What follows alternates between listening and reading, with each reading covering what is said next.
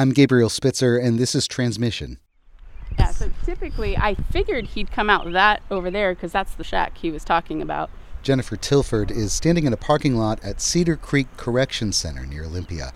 She's waiting for someone she hasn't seen in a long time. He lives over there in Olympic, so I can't even see his building right now.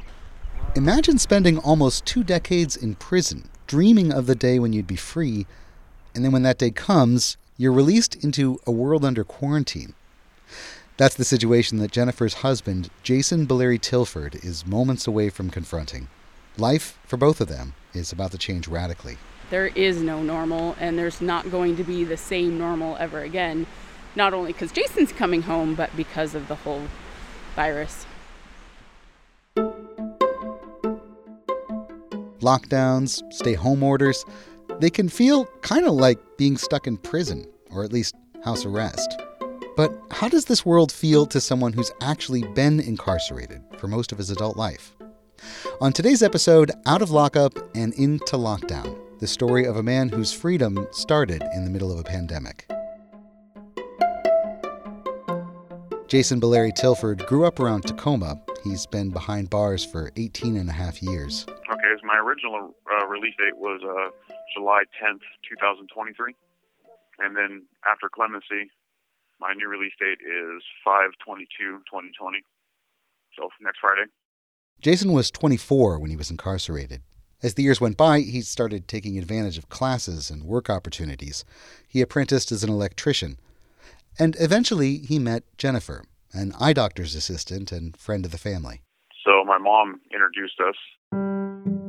The joke is, where'd you meet your wife? I met her on mamamatch.com. I've known his family for, 15 years. I've been going to church with them for so long. His brother originally told me about him, maybe 13 years ago or something, and I just had an inclination to write him. I never did, just because I felt like it might not, a single woman writing a man in prison, that seems a little silly and maybe dangerous. And then 6 years ago, his mom actually asked me, hey, would you write my son? Really tried to only just start as friends and never do anything more. I actually never thought I'd meet him, but things changed. The letters got more frequent and more intimate. Jason began to open up about his story. At the end of 10th grade, got my GED and started framing houses. Got into drugs pretty heavily. Started doing meth. That pretty much just led me down the path of manufacturing, selling, hustling, running amok. That continued till, 2001. Then came to prison. Jennifer says she was drawn to Jason's honesty and his humor. He'd pay attention to what she'd written and ask questions about it. She started accompanying his family on visits. So there was a family function, and it was a Thanksgiving family function. We were up taking pictures. It was his aunt and uncle, his mom and dad, and me. Well, we got to sit on these hay bales, and I fell, and he grabbed my waist to help it so I didn't fall. And I was like, oh. Honestly, that was kind of the moment, this might not be just a friendship. It kind of started to turn romantic. We just click, and my biggest thing with her was, in a lot of ways, she's my opposite, which is good for me. I've always chose the ones that were a lot like me, and that's always been detrimental. So it's a good balance. So she balances me out. As the two of them grew closer, they finally got around to a difficult conversation. Honestly, when we first started writing, I had no clue what his conviction was. I didn't want to know because I wanted to get to know him as a person. And then, a couple months of writing, he's like, do you want to know what I did? Do you know? And so, he was very open and honest of what, caused him to become incarcerated. It happened on September 3rd, 2001. Jason was riding in the passenger seat of his girlfriend's car. They were driving and arguing. Yeah, I lost my temper, and I felt trapped at the end of my line.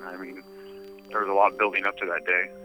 I was pretty much homeless, living in tent, no money, things were just falling apart completely. And I reacted in a way that it was not healthy at all. by grabbing that wheel. Grabbing that wheel. That was the moment. In an outburst of rage, Jason seized the steering wheel and jerked the car into traffic. They collided head-on with a mom driving her 2 children. No one died, but people could have, and there were serious injuries. Jason says he thinks about it all the time. Well, first of all, I'm extremely sorry. I hate the fact that evil came out of me that day, and all the dope and everything that I was doing it just brought out a whole other beast in me that is definitely not me, and I feel terrible about it. When Jason went before the Clemency Board in 2019, he talked about his remorse. He talked about his sterling discipline record in prison and the ways he's tried to improve himself. And he talked about Jennifer. The two had gotten married in a short ceremony at the prison, he in black with a white tie and she in her big white dress. He told the Clemency Board members that his wife and his family would support him and keep him on track. The board agreed to commute the last several years of his sentence, which brings us up to this spring, and Jennifer preparing for big changes. I live by myself. I have my own space. I'm an independent woman.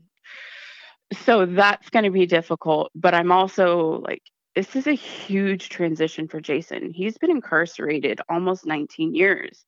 That's difficult to adjust to. So I'm just trying to, being mindful of how he might be doing. And, I'm excited for all the alone time. I've never, ever been alone with my husband because I've only ever seen him in visit rooms.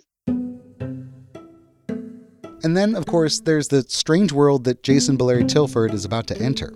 A world facing a pandemic, where being free means mostly staying in your house.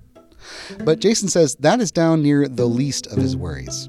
A lot of people I know are out there stressing out because they're stuck in their houses and, feeling cooped up. But for me, because I know the world is moving a lot faster than it used to, and for me to come out at this time, I think is a blessing because I don't have to be expected to get out there and get in the midst of all the commotion. I don't have to make reasons why I can't go out today or have the opportunity to sit back and slowly reacclimate to the world. So I think this is a good thing for me. It's a sunny morning as Jennifer stands in the Cedar Creek Correction Center parking lot, ready to welcome Jason into a new life that happens to be starting in a pandemic. I think Jason's going to be in shock. I mean, just this morning I went to the store and everything's plexiglass and I'm in shock. And I've been doing this for, 3 months now? So with Jason, things have completely changed in almost 19 years, let alone, okay, hun, well, we need to wear a mask. Okay, you see those things on the floor, you got to stand 6 feet apart. Then, behind a fence, a bald man in a gray t-shirt and shorts appears carrying boxes. And right at the same time, so does the fuzz. Okay, thank you. Who are you here to see? Jason Bellary Tilford. I got chased off with my microphone just seconds before the reunion, but I see them in their embrace, their faces buried in one another's shoulders, a husband and a wife. Hello, Jason. Hi, good morning. Jason and Jennifer met up with me minutes later at a trailhead down the road where they plan to go for a short hike. Well, good thing I changed my shirt because I did have some wet marks on my armpits on the other one. It's just after breakfast. They have the whole day ahead of them. We gotta go grocery shopping. We gotta go get some real food. A heavenly donut. It's in the car. Oh, yeah! Got milk? Yes, I do, and it's on ice. We're good then. That's all I need is my heavenly donut. It barely felt real, Jason said. He seemed almost a little lightheaded. Is there anything in particular that you've missed touching or smelling or seeing? You hear that sound right there? I've missed that. This is great. I miss hearing that water run. Being able to sit next to it. Yeah. 1 week later, and Jason and Jennifer are sitting close together in a one-bedroom apartment they now share in Puyallup. There's no one there to supervise or tell them not to touch. I personally kind of struggled with holding his hand and all of that because in the visiting room, it's, oh, you can't do that. You can't do that. So I finally calmed down and caught on quickly that it's okay to hug my husband. It's okay to hold his hand. It's okay to touch his shoulder. It's wonderful to be in a real pair of underwear. Wait, what's prison underwear like? Oh, do we have a pair out here? There you go. My DOC number is even stamped on my butt. It's pretty much a pillowcase that we use for our pillows sewn into our boxers, and they fit terribly. I think you need to fix your pattern. Jason and Jennifer recount their first day together, the hike, the breakfast at IHOP, which they ate in the car, and a socially distant visit to Jason's parents. We drove into my parents' neighborhood Friday night. And I mean, 18 and a half years, you expect something to look different, but it's like everything was familiar. And I was like, but it's different in my mind's eye. And I'm looking around and it finally dawned on me. I was like, you know what it is? The trees are so much bigger. And so that really showed the passing of time. Yeah. What he's longing for is just quiet time with his loved ones. And that's exactly what the world during COVID has handed him. This is a great time. This is a great time to slow the world down and to get everybody to look at themselves and around at the beauty all around us and be able to reconnect with that. Jason is probably safer from the virus out of prison than he was inside, where he stayed in a dorm setting with dozens of other inmates. But it's strange on the outside too, he says. Unlike in prison, people can choose not to follow the rules. Man, are we dealing with coronavirus or are we not? It's weird because you go in there and there's tons of people that aren't wearing no masks, they're not doing nothing. And then there's other people that see you coming and they're like, and they stop and like hide up against the wall. I mean, there's no in between. It looks like it's like some people believe it and some people don't. Is how it feels right now. In truth, compared with the huge gulf between being incarcerated and being free, the difference between COVID freedom and regular freedom seems pretty small. A lot of the changes are inside him, and that's something that Jason will have to wrestle with long after the pandemic fades away. Yesterday, I went over to the track by myself to go for a run, and we got to walk 3 blocks and cross 2 sidewalks across 4-lane highways. And with her not there, it was odd. And I noticed that I keep my head down. I look at the ground. I don't want to like look at no cars or anything like that. Pierce County Sheriff drives by me and I'm just tensed up and I'm like, oh my gosh. I don't want those feelings. So I'm definitely looking forward to the point where I'm just a citizen again. For now, they're working toward what they always wanted. A life that's quiet, comfortable, intimate, a marriage. We eat dinner, we clean, we try and watch something on the television. We don't make it far. We don't make it. Then we go to bed. We're so tired. Like, I feel like an old married couple. It's like, time for bed, honey. I'm so tired. It's 8 p.m., but let's go to bed.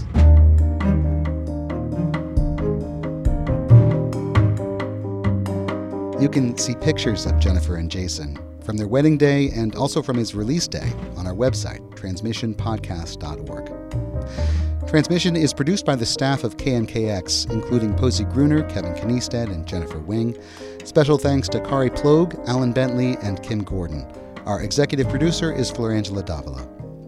Please consider leaving us a rating and review on Apple Podcasts, and you can send feedback to outreach@knkx.org.